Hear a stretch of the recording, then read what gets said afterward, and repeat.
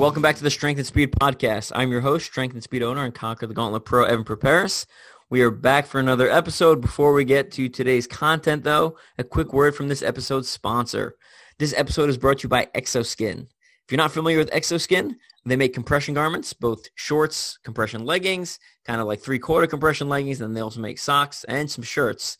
And they're well known in the ultra running world, but they're starting to jump into the obstacle course racing world, and just picked up a couple of pairs of both their shorts, their socks, and also their Exo underwear, their newest product.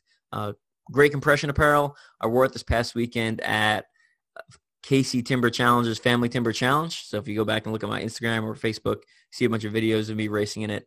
Really like it. It's got a nice, real snug, wicks water away real nice, and it's covered in this like coppery fabric that is supposed to be antibacterial. So that's also pretty cool. And the other thing I'd say is I know Christina Armstrong has had it for years, some of their socks. And when I was with her this weekend at Battle of the Line, she pulled out a pair, still look brand new. And if you know anything about Christina, she does endurance just like I do.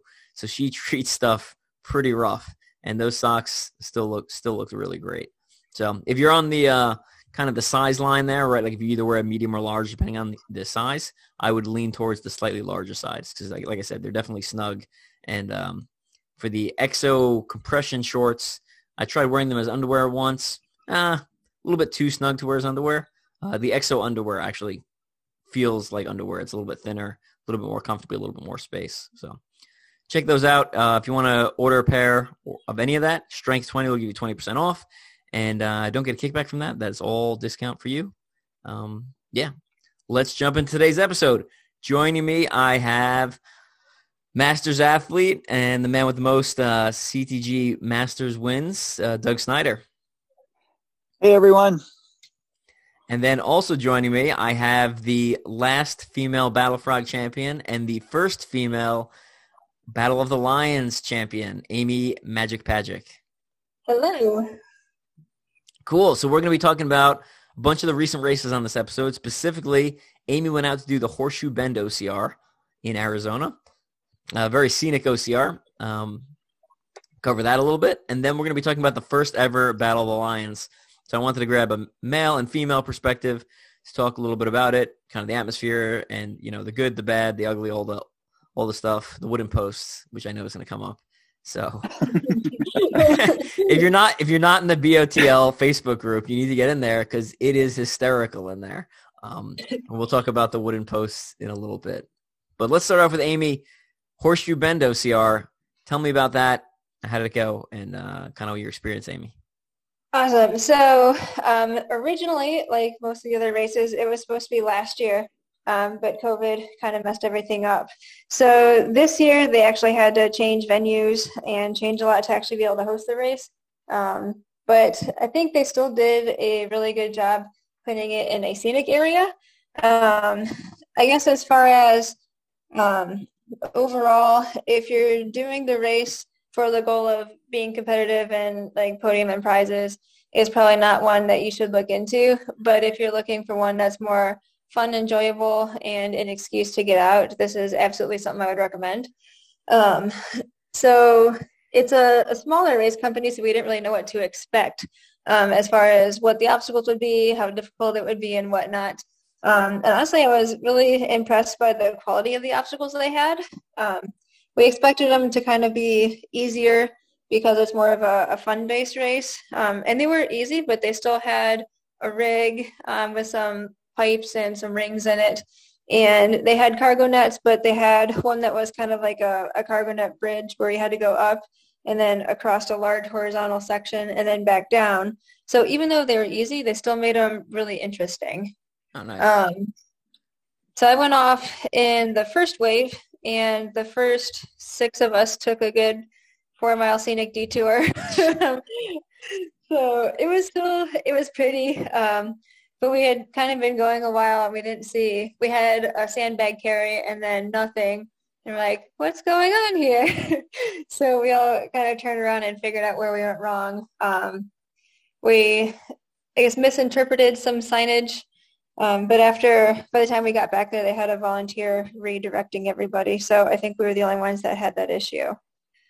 So I was talking to Nick. I'm going to mispronounce his last name. Sturriel. He's one of the Tough Mudder guys. Moved to Kansas City recently, I guess last year, and has been coming to a bunch of the Midwest races. And he was saying that like the way the terrain was laid out, it was like, like kind of these dunes and these hills, and you could be like, well, I could go left or right, and almost at like every intersection. And it's kind of confusing. The terrain was definitely different. And if you live in Arizona, it's probably normal. But it was all like deep sand and that slick rock. And initially it put us on a trail that was like lined with rocks and cairns. And where we were going, I mean, we were still following a trail. It was just we weren't supposed to follow that trail anymore. Gotcha. And we were having a good laugh at your expense. But the race is only 4 miles. How did you manage to take a 4-mile detour, right? Because it's 2 miles out, 2 miles back. Yeah. Well, I guess the funny thing, there's a group of us, we were just joking and talking after we knew that we had kind of messed up bad enough. But the guy we were talking to, he kind of compared it to a Spartan race. So like we had a carry and then we got another mile in and we're like, well, I mean, if this is a Spartan, that's fairly comparable, right? We had one obstacle to 2 miles.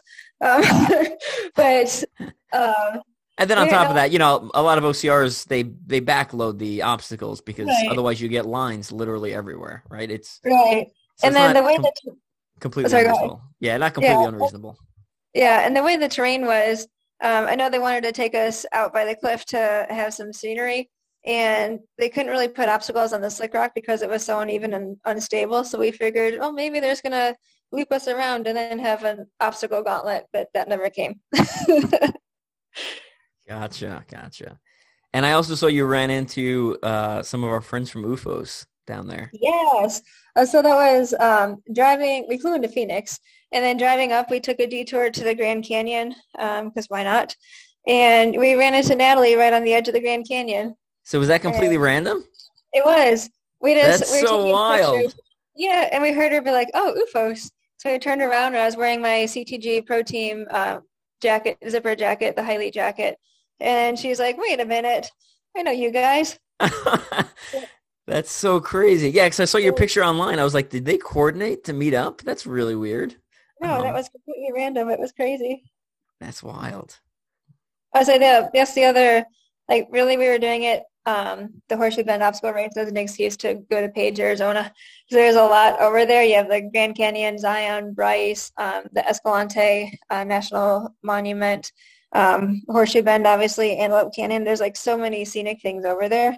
So there's a lot to do outside of just the race.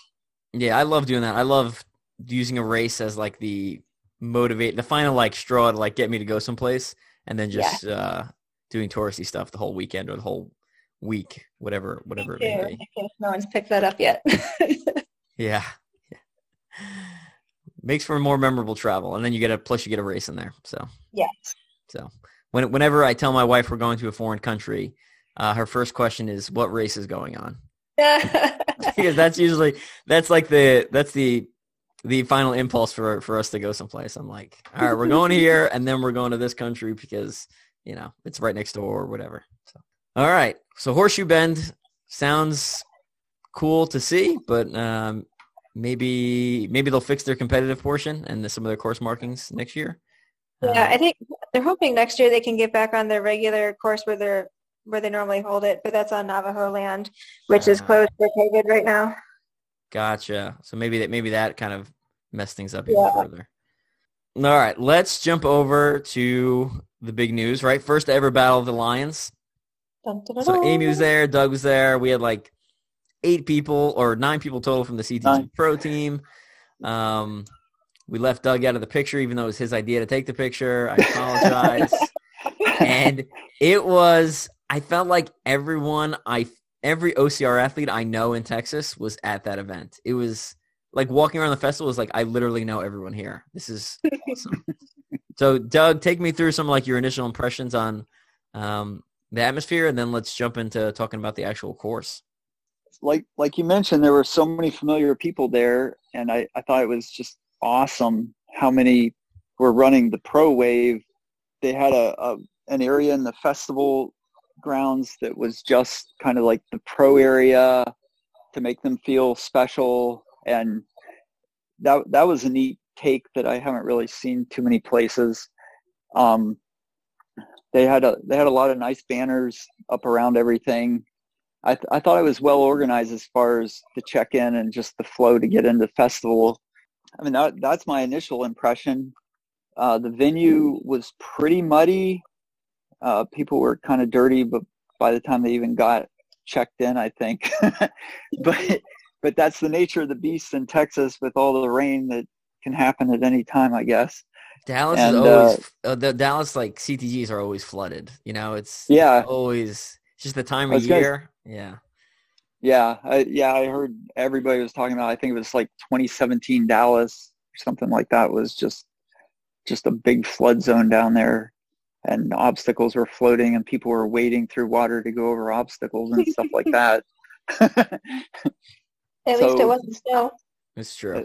With I take the rain over the like it being 100 degrees too. You know, so people are like, why don't you just move the weekend of the race? It's like, well, Dallas gets to like stupid hot in the summer, so like that's a pretty good reason not to run it in August. You know. Yeah, and I mean the mud and the water I think just adds an interesting element to it, and you know, some people practice their obstacles wet so that they're ready for that kind of stuff, and just you know, it adds a competitive element, I think. Yeah, I really like the Pro Zone. I thought that was really cool. It's kind of something you know, unique and made you feel a little bit special. And they had Alexis Buford in there, the Volition Chiropractic. Yeah. She was giving out free treatment, so that was kind of nice. And just seeing everyone was awesome. I felt like the atmosphere just it had like a really positive atmosphere. So then the obviously race got started, and it had a unique start. Tell us about the start of the race and the actual course. Yeah, definitely. Right at the starting corral, everybody was asked to pick up a pair of cement blocks that were on little pieces of rope with like a 1.5-inch PVC handle. And I mean, the rule was to carry it by the handle, so it was a wide grip, and you were starting the race with a taxed grip, and you ran about a 200-yard loop and dropped the block back off at the starting line as you headed off onto the course. Very creative. Again, something I haven't seen anywhere. So, and I knew this was the famous grip complex type course. So I was like, all right, here we go. And sure enough, you know, I felt my grip there towards the end of the carry, and I was glad there was a good little run out into the woods before there were any other obstacles. I let my arms recover a little bit. And the course was interesting that it, you know, the first close to a mile, there was that and only a couple other obstacles. I followed a scenic creek, which was muddy and flooded, but very, very technical little trails. There were a lot of single tracks, so it was good to establish your position in the run line by the time you got onto some of those. Notably, there were a lot of briars, viney little thorns that you saw a lot of bloody shins coming out of there. People were catching onto those, so it paid to watch where you were going and high step over some of that stuff. As the course progressed, there were a series of obstacles that were part of the stuff that was at the adventure park there, part of their ropes course, I guess. There were permanent obstacles, and the course just kind of flowed through those. There was a rope climb and like a slip wall with a 12-foot vertical drop off the backside that all you had was a rope and you came down a wall. I thought that was nice. I know some people aren't so comfortable at heights, and you know, with wet hands and everything, you had to be confident in your grip and come down that rope. And then there were just some other random things out there. A farmer's carry, again, hitting your grip. The, I guess you call it the post hop, where you went traverse from post to post to post. That got more famous as the day went on.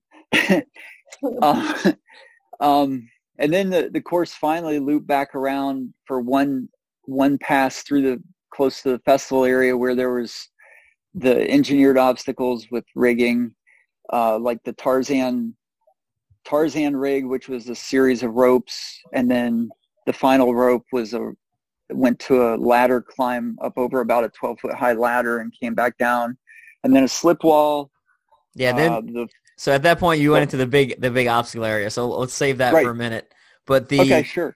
Running through the course, when I went through, as like part of the first men's elite wave, one of my like AAR or one of my like comments for the course was like, I really like how they're using the stuff that's already in existence on the course. Definitely. And incorporating it, because it makes it very venue unique. So, even if you went to the same series of different venue, or like the grip course at a different venue, it would be different from the grip course at the Dallas venue. So I thought that was the coolest part. Except, like you're saying, there was this one section where there's a bunch of essentially posts. Maybe how many would you think? 12? 10? Yeah. I don't know. 10 or 12, yeah. Yeah, it was a decent number. And basically they're posts in the ground, and what they did was they put 2x4 blocks on them. Sometimes on the side, sometimes on the back, sometimes on the front. So you essentially had to like, kind of like a traverse wall / post obstacle. So like you have your 1 foot on, you kind of like span it with your legs or your hands, traverse to the other one, and you keep going through it. If anyone wants to see what it looks like in full action, I know they posted a technique video the day before the race, and then Jason Williams has like a GoPro head camera of us actually doing the obstacle, and I'm directly in front of him, so you see me almost see me almost fall off when I'm one post from the end, and I grab onto the thing like I'm hugging for dear life. But so that was already at the venue, but the thing that was surprising, I guess, was they started loosening up with everyone kind of kicking it. And you think if it's at the venue, it should be more secure because it's a permanent fixture. Amy, tell us about what it looked like when you got there. When I got there, it was pretty muddy. So everything was like wet and there was mud caked on it. But the mud, I think, was probably what allowed the post to move around so much. And each post was starting to get like a little crater around it, and you could literally rock them. So I'm not very tall. So a few of them, I literally had to like get on the post and then like use my weight to rock it closer to the next post so I could actually reach the next one and get on it. So I think that was the big issue with the backup, is the further the day went on, the worse those got and the looser they got. Yeah, and I know you and I think a girl who ended up finishing second, Aaliyah, ended up getting through pretty much first try. Is that correct? Yeah, I jumped on and then like immediately fell off, but then got on and made it through. Gotcha. And then most of the women's field was stuck there. And kind of fast forward in the day, I know they essentially the race director came out and was like, all right, well, this is no longer part of the course, but women had already given up their bands and men had given up their bands, I guess, at that point. So what I thought was really cool was the women were like, all right, well, if you're here, like it's still part of the course for us, for elite women, and that way the girls who had given up their band ahead of them weren't, essentially disqualified as something that wasn't part of the course at that point. Right. But yeah, I mean, I was kind of surprised they loosened up that much. I thought it was a really cool obstacle. I would like to see it again, except I guess built for the venue. So using Sid's actual building instructions, so it doesn't get loose like that. So, and then more running, more, there's a Tarzan swing, some low crawls, like the big uphill, up, down traverses like Doug was talking about. And then you kind of emerged into the field. Amy, take us through some of the obstacles in the field, which is like where the grip really started getting crazy. Yeah, so I said you start from that Tarzan rig and then right to another slant wall with a rope. So even like there were a lot of obstacles that you wouldn't think, oh, that's super taxing on your grip. But when you do it in succession like that, where it's just like bam, bam, bam, it gets really taxing. And then they had that, the hoist, what was that, Twist on Life or Twist of Life, where you're actually, you have a rope attached to a weight you actually spin a metal, I don't know what you call it, like a metal sleeve that winds the rope to lift the weight. And I was, I guess, surprised, or like, you wouldn't even think of oh, here's a strength obstacle that's actually a grip obstacle in the middle of all of that. And It then, reminds me of those old school gym forearm trainers where essentially it's a bar with the rope and then the weight hanging, and you just rotate your wrists. You know what I'm talking about? yeah, I don't know what those are called, but right. Yeah, that's what it reminds me of. Like it's like a enormous version of that. Yeah. Yeah. But then from there you go across a little creek and run. But then you had, it reminds me of that old Battle Frog obstacle with it where you just traverse along walls. But that was kind of cool where you have the like 4 sections of wall that you have to traverse across basically. And in the middle there's maybe like a 10-foot pipe that you have to shimmy across to get to the next one. So that one was unique. Yeah, it was And like tip of the spear with no tip of the spear Olympics, except there's no holds. So you're kind of like gripping the top of the wall or shimmying across the top of the wall. Yeah. And then, you go back to the field, and then you had, was it the Force 5 rig next? And then Stairway 2.0, and then the complector, like the weaver with the T-bars in the middle. So it was kind of cool. Once you got there, it almost felt like we're at OCR Worlds with like the type of the build and the rigs and everything. But I guess when we went through, it was still fairly wet, but in the afternoon it dried up a little bit. But the obstacles were still, I thought, pretty doable as long as you were cautious. I think they dried out a lot, even between the time Doug got there to about 30 minutes later. Because Amy, I watched you do things on the stairway that I was watching the top men fail. Like immediately before, I was like, how is she doing that? And then I was like, this thing must have dried out in the last 20 minutes. No, it wasn't dryer. I'm just awesome. Yeah. No. It looked like she was doing one-arm pull-ups.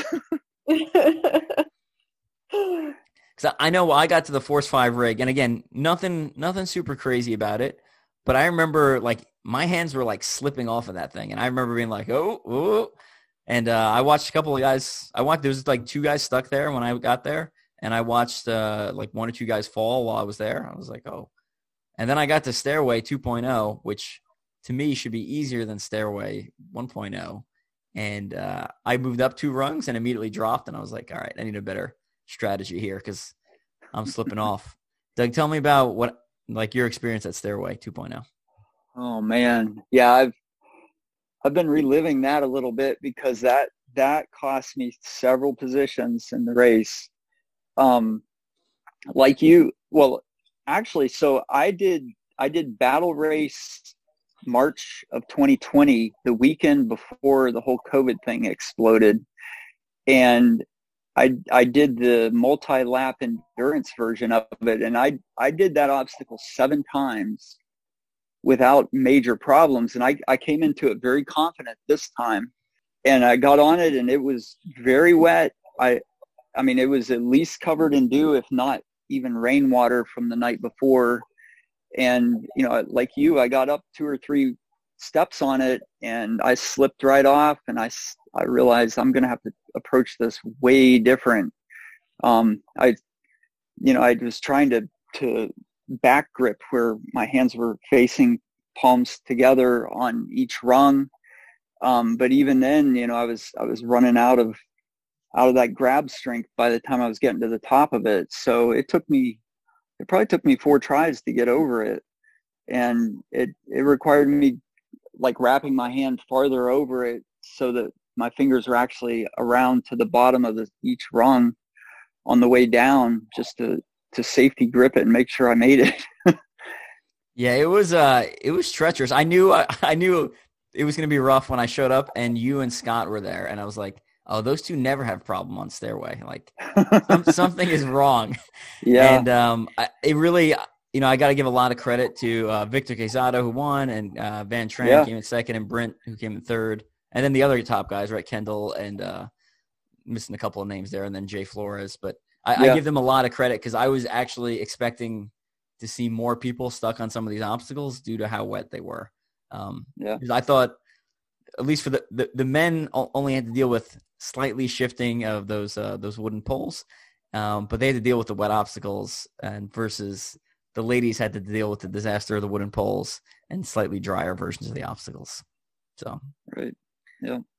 And then they also had a signature obstacle at the end called Complector, again named after the actual event that it's taking place at. So we won't see that again until I think the end. I think we'll actually see it again at the standard, which I think has the 3 signature obstacles will all be at that final event.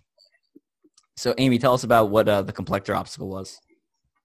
So if you guys know, like Weaver from OCR Worlds, where you have pipes that you have to go over, under. So you had Weaver up, and then once you hit the top, it was like a low rig with just the 2x4 size T-bars that you had for Stairway 2.0. So you had to traverse the low rig section with those, and then on the other side it was Weaver back down. But the pole that you were supposed to go under, it had like a sheath over it that spun. So between the wetness, which sounds like it wasn't as bad for my race as your guys's, between the wetness and the spinning sheath, you definitely had to be cautious. And at that point, you definitely don't want to mess up anything and have to start that over so close to the finish. Absolutely. Backing up for a second, one final thought on Stairway 2.0. When I ended up going down, I ended up just like completely hooking like the T and then kind of going down that way. So like almost like chicken winging in the whole hold. So not like the part that's sticking down, but like the cross beam sticking up, and just had a nice secure kind of grip going down. But yeah, I thought the Complector obstacle was really cool. And Weaver, low rig Weaver essentially. And then you was like 10 feet from the finish line. Like you came off it and like you could like almost fall across the finish line. So.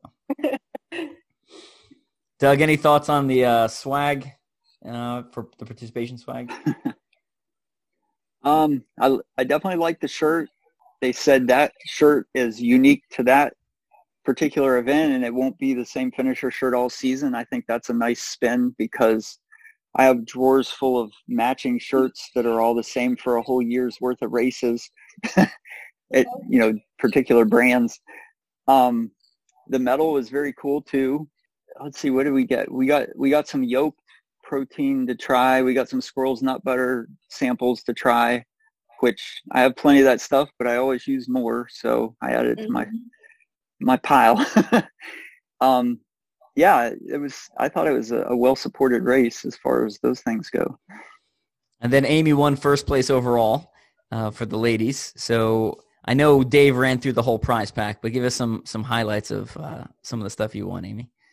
So we got a whole packet of yoked and Mudgear socks. I'm actually wearing them right now as we speak, with Battle Alliance on it, and a squirrel's nut butter, like the deodorant stick size.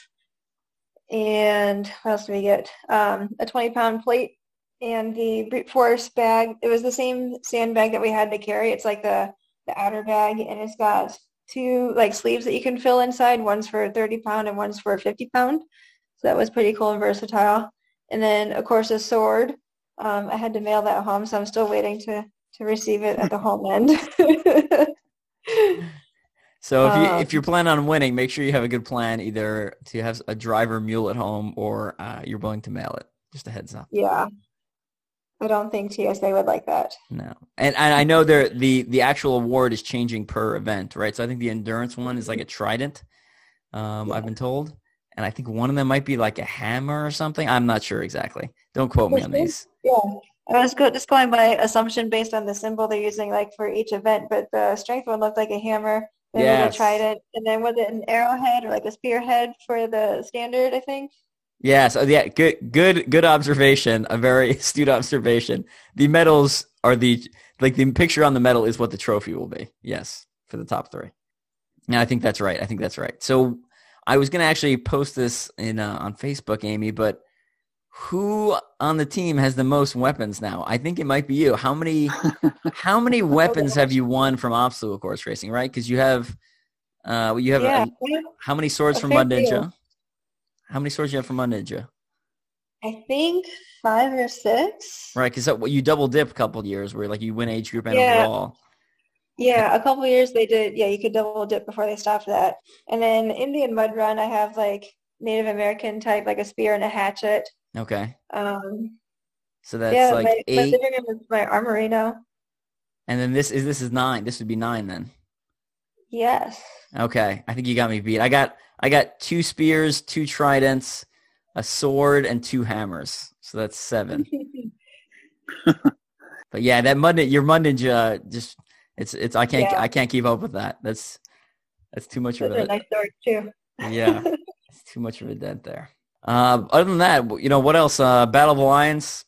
I thought it was great. I thought the atmosphere was great. Sydney and David Mainprize are both experienced, so a couple small hiccups in the event, but if Yeah. their first I did event, think go they for it. marked it extremely well. I felt like it was like OCR world quality marking, where like if you were off the course for 2 seconds, you knew because there's no tape there. Right.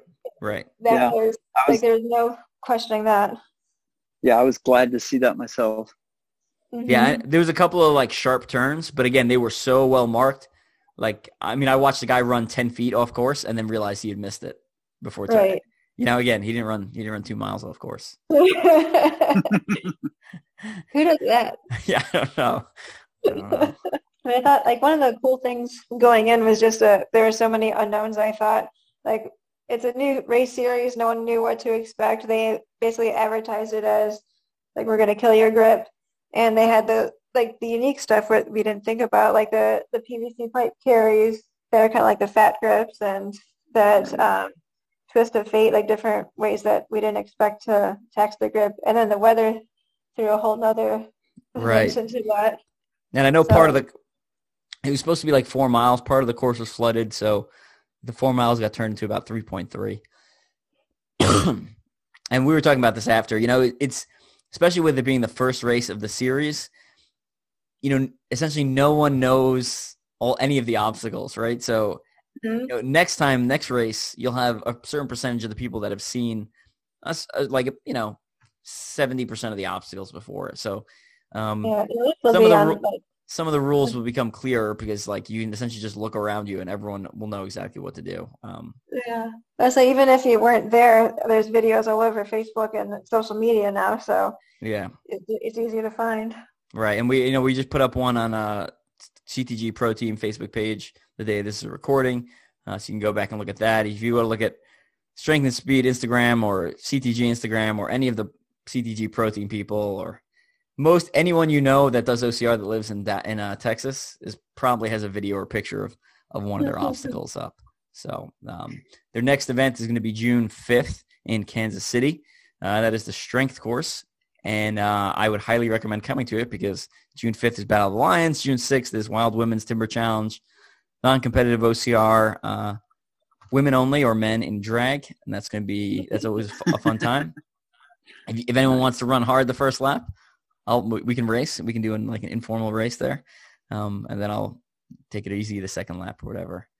I think I'm also going to go zip lining with my family Saturday afternoon. The KC Timber Challenge is a zip line on the course, like a high adventure zip line. You got to pay separately for it. But then the actual KC Timber Challenge course on Sunday will have the mini zip line as part of the course. So you actually run and do the zip line. All right. So final thoughts on Battle of the Lions. Anything we missed? Start off with Doug. I'd mentioned just for a second about Valkyrie being in there.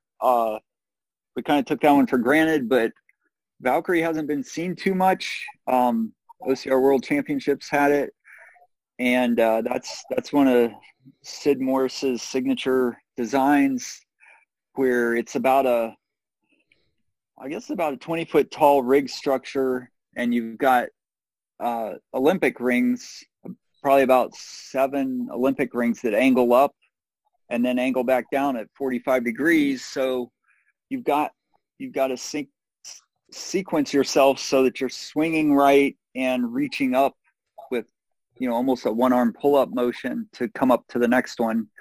And I really enjoy that one. I always feel pretty secure on it, but I also feel like, hey, I'm up high in the air and I feel pretty cool doing it.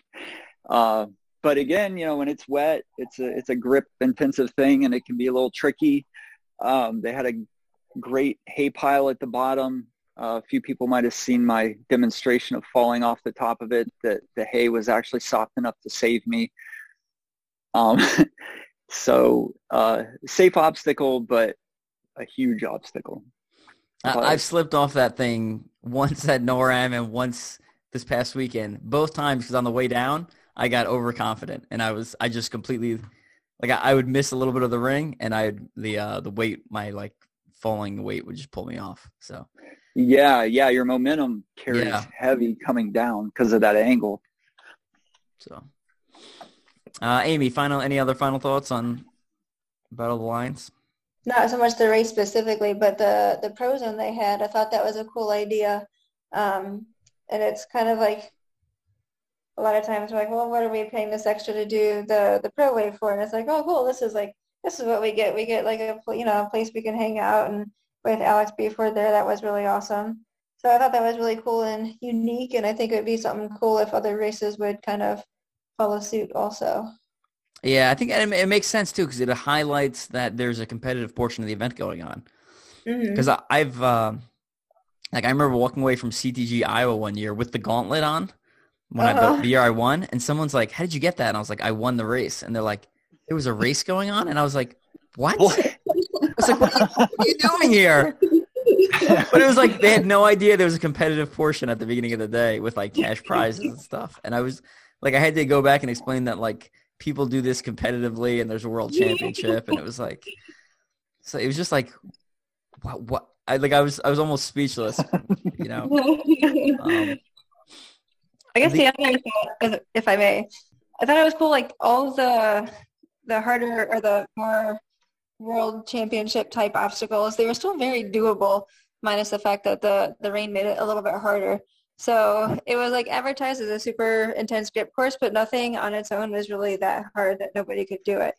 So it wasn't like there's one obstacle that nobody could do. It just took a few tries to get through. Yeah, and I think the strength course will be the same way. I don't think one of the strength obstacles is like do a 400-pound deadlift, right? Like it's going to be strength focused stuff, but it's still obstacle course racing at the end of the day, right? So it's still doable by obstacle course racing athletes, right? There's not going to be a 200-pound Atlas Stone load in the middle of the race. I'm very curious as to like what creative ways they're going to have to incorporate like strength into it. It'll be interesting. I mean, just based off the grip one alone, I'm sure it'll be very inventive. Mm-hmm. And then the final thought I'll give is just not only about the race, but like the again, back to the atmosphere and the athletes who showed up.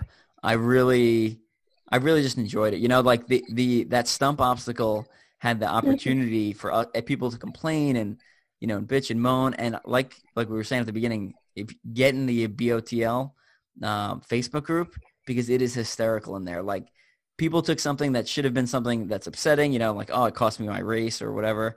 And we've turned it into like this fun atmosphere. And there's all these like innuendos and jokes going on in the comments, talking about a woman of woman of wood calendar and stuff like that. So, just a really good attitude. And, I like that, people did lose their bands on some of the harder obstacles, but I didn't hear anyone complaining like, oh, that obstacle was BS or blah, blah, blah. It's like, yeah, I'll train harder next time or, it is what it is, So, people taking accountability for their actions. I like that.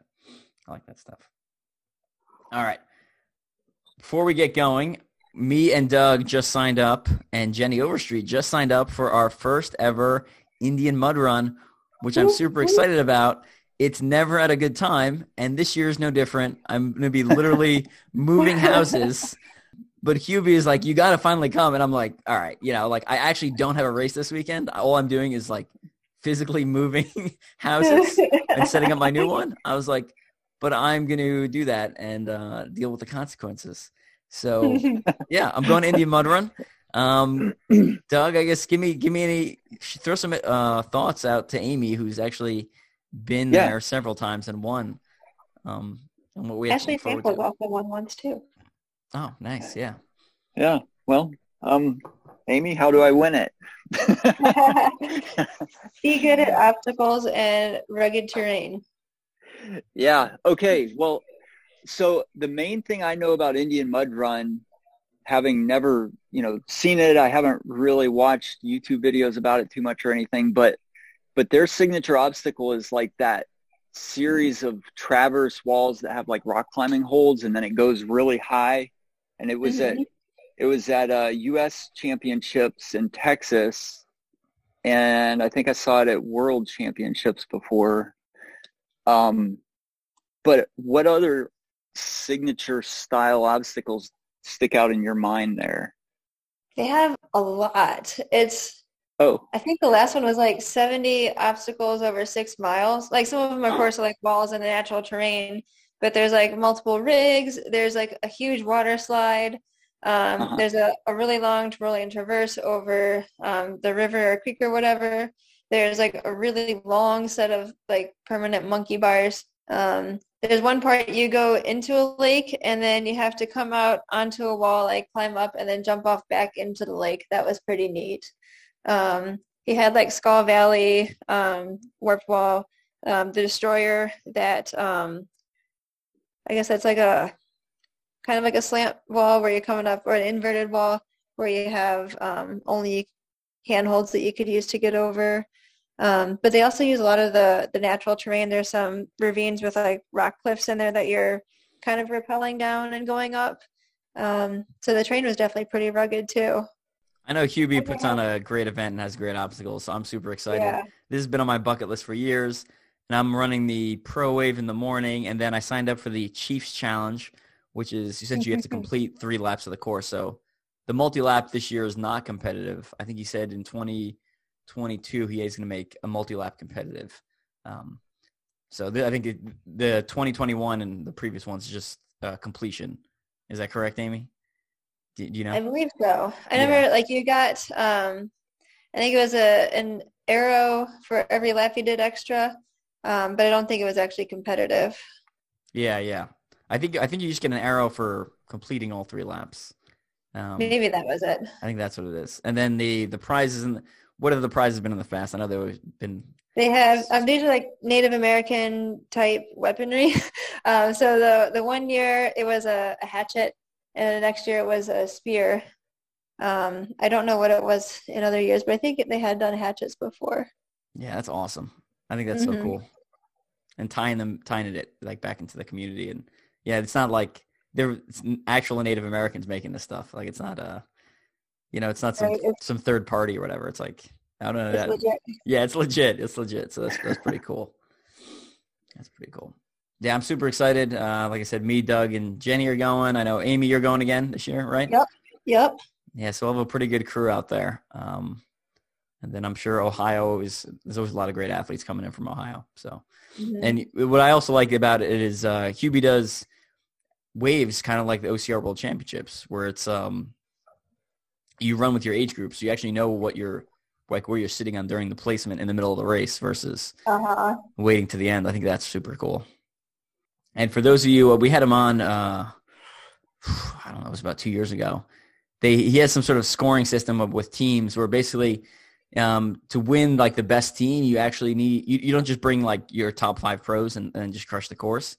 Like you actually need people in each, the more people you have in each age group, the more likely you are to win the team award, right? Because there's like points available as podium for each age group. So you're better off coming in with like a great 30 to 35 year old, a great 40 to 45 year old, et cetera, right? Like on down the line, men and women. It's kind of cool. It makes you maybe pulling some people into the sport who are maybe competitive or but are older and et cetera. So good stuff. I'm super excited.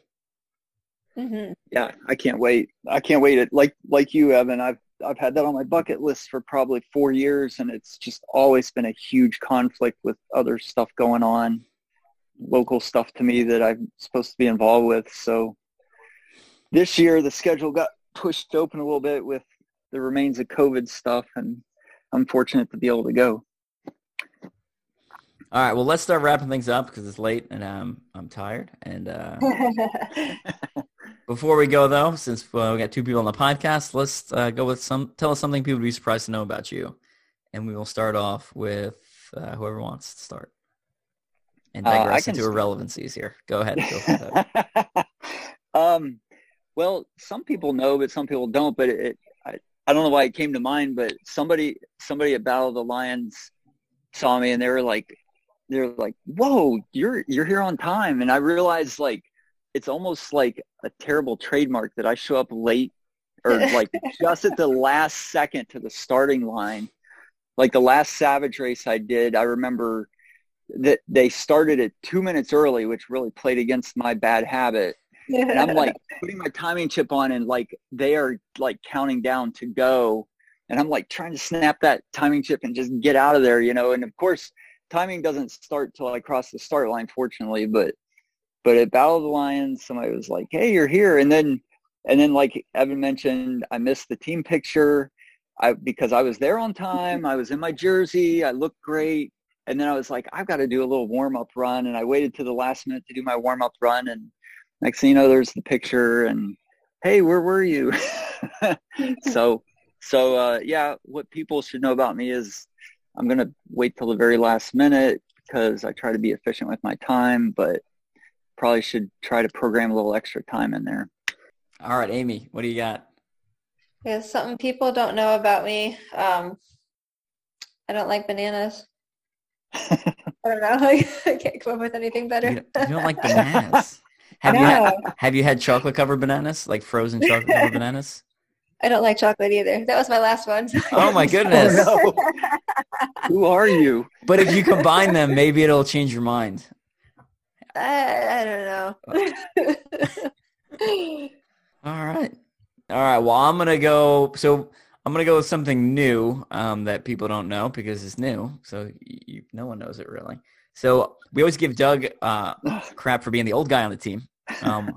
But the truth is, well, I'm younger than him, but I'm the one, my body is falling apart on some aspects. So I mentioned on the podcast before, so I've lost hearing in my left side of my ear, or my left ear, from being in the military, shooting guns and some explosions and stuff like that. So like a year ago, they were like, do you hear ringing in your left ear? I was like, no. They're like, do you have trouble understanding people? I was like, no. Are you dizzy? No. And fast forward a year, and like, now I hear ringing. Now I have trouble understanding people. A lot of it has to do with the masks. I can't like see mouth moving anymore. And haven't quite confirmed if I'm dizzy yet, but I've been known to fall off a couple of things here and there. So I got a hearing aid on my left side about 2 weeks ago. So that's my new thing. I got a hearing aid on my left side. So I can still hear pretty good, but it does make the constant high-pitched beep that's going on in my left ear go away when I'm wearing it. So I do appreciate that, which was starting to get old really fast. So yeah, wow.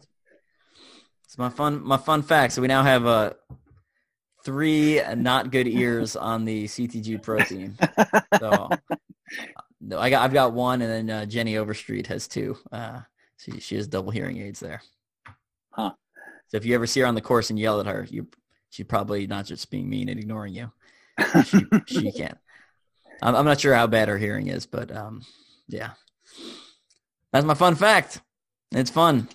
I feel like I have I came home and I was like, I have superpowers now. Like I can hear things from across the room. And my wife's like, no, that's just normal hearing. And I was like, nice. Well, it feels super powerful to me. So you'll seem so attentive around the house now. I know. I can't use that as an excuse anymore. It's right. All right, we're going to get going. Before we go, final shout-outs you want to give? I'll start off with Doug. Well, shout-outs to Sid and David for pulling off the first Battle of the Lions. And I know what it takes to put together a race from having done some of that myself. And I'm glad that it happened, and I'm looking forward to smooth sailing for the rest of the year with their other events. So them and everybody else who was putting up obstacles in the rain. And yeah. Yes, hats off to all their volunteers too. Yeah, there's a lot of familiar faces I saw posting online. Some of the Strength and Speed guys, AC Hal and Ian, were out there building. So that was good to see. Yep. If you want more OCR, more Battle of the Lions, show up. I mean, these things are happening 100%, right? They're in all locations that Conquer the Gauntlet held races last year when COVID was at its highest. And now things are opening up again. So sign up for Battle of the Lions. It's happening. Again, I highly recommend the KC 2 events in one weekend, June 5th, 6th. And then look for their other Battle of the Lions events throughout the year. And then obviously the Conquer the Gauntlet 10-year anniversary event, which is going to be huge. In May, they're doing if you head over to their Facebook page, they're doing a discount code where you get $10 off your registration, and then they donate $10 to Folds of Honor. So double win. You save 10 and Folds of Honor gets $10. So highly recommend you do that. I just dropped a whole bunch of new articles on Mud Run Guide, so head over and scroll through. They literally published like 8 of my articles in like a week, so it's a bit excessive. But there's some reviews for some high lead stuff. There's talking about the cost of poor traction, right? So if you're running in like worn down shoes, like what it's actually costing you. You think you're like, oh, well, I'm saving money because I don't have to buy another pair of shoes. It's like, well, sometimes the cost is a little bit unseen. So there's an article on that. There's a rundown of OCR Mill 21,000 feet, which I need to grab everyone's name who donated and thank them on air. So I'll try to remember to do that next time. Some information about Battle of the Lions, also up on Mud Run Guide. Review of High Leads t-shirts. Doug, what are your thoughts on some High Leads shirts? I really like them. Since I'm a slim fit kind of guy, I'm just lean and, kind of that runner's build.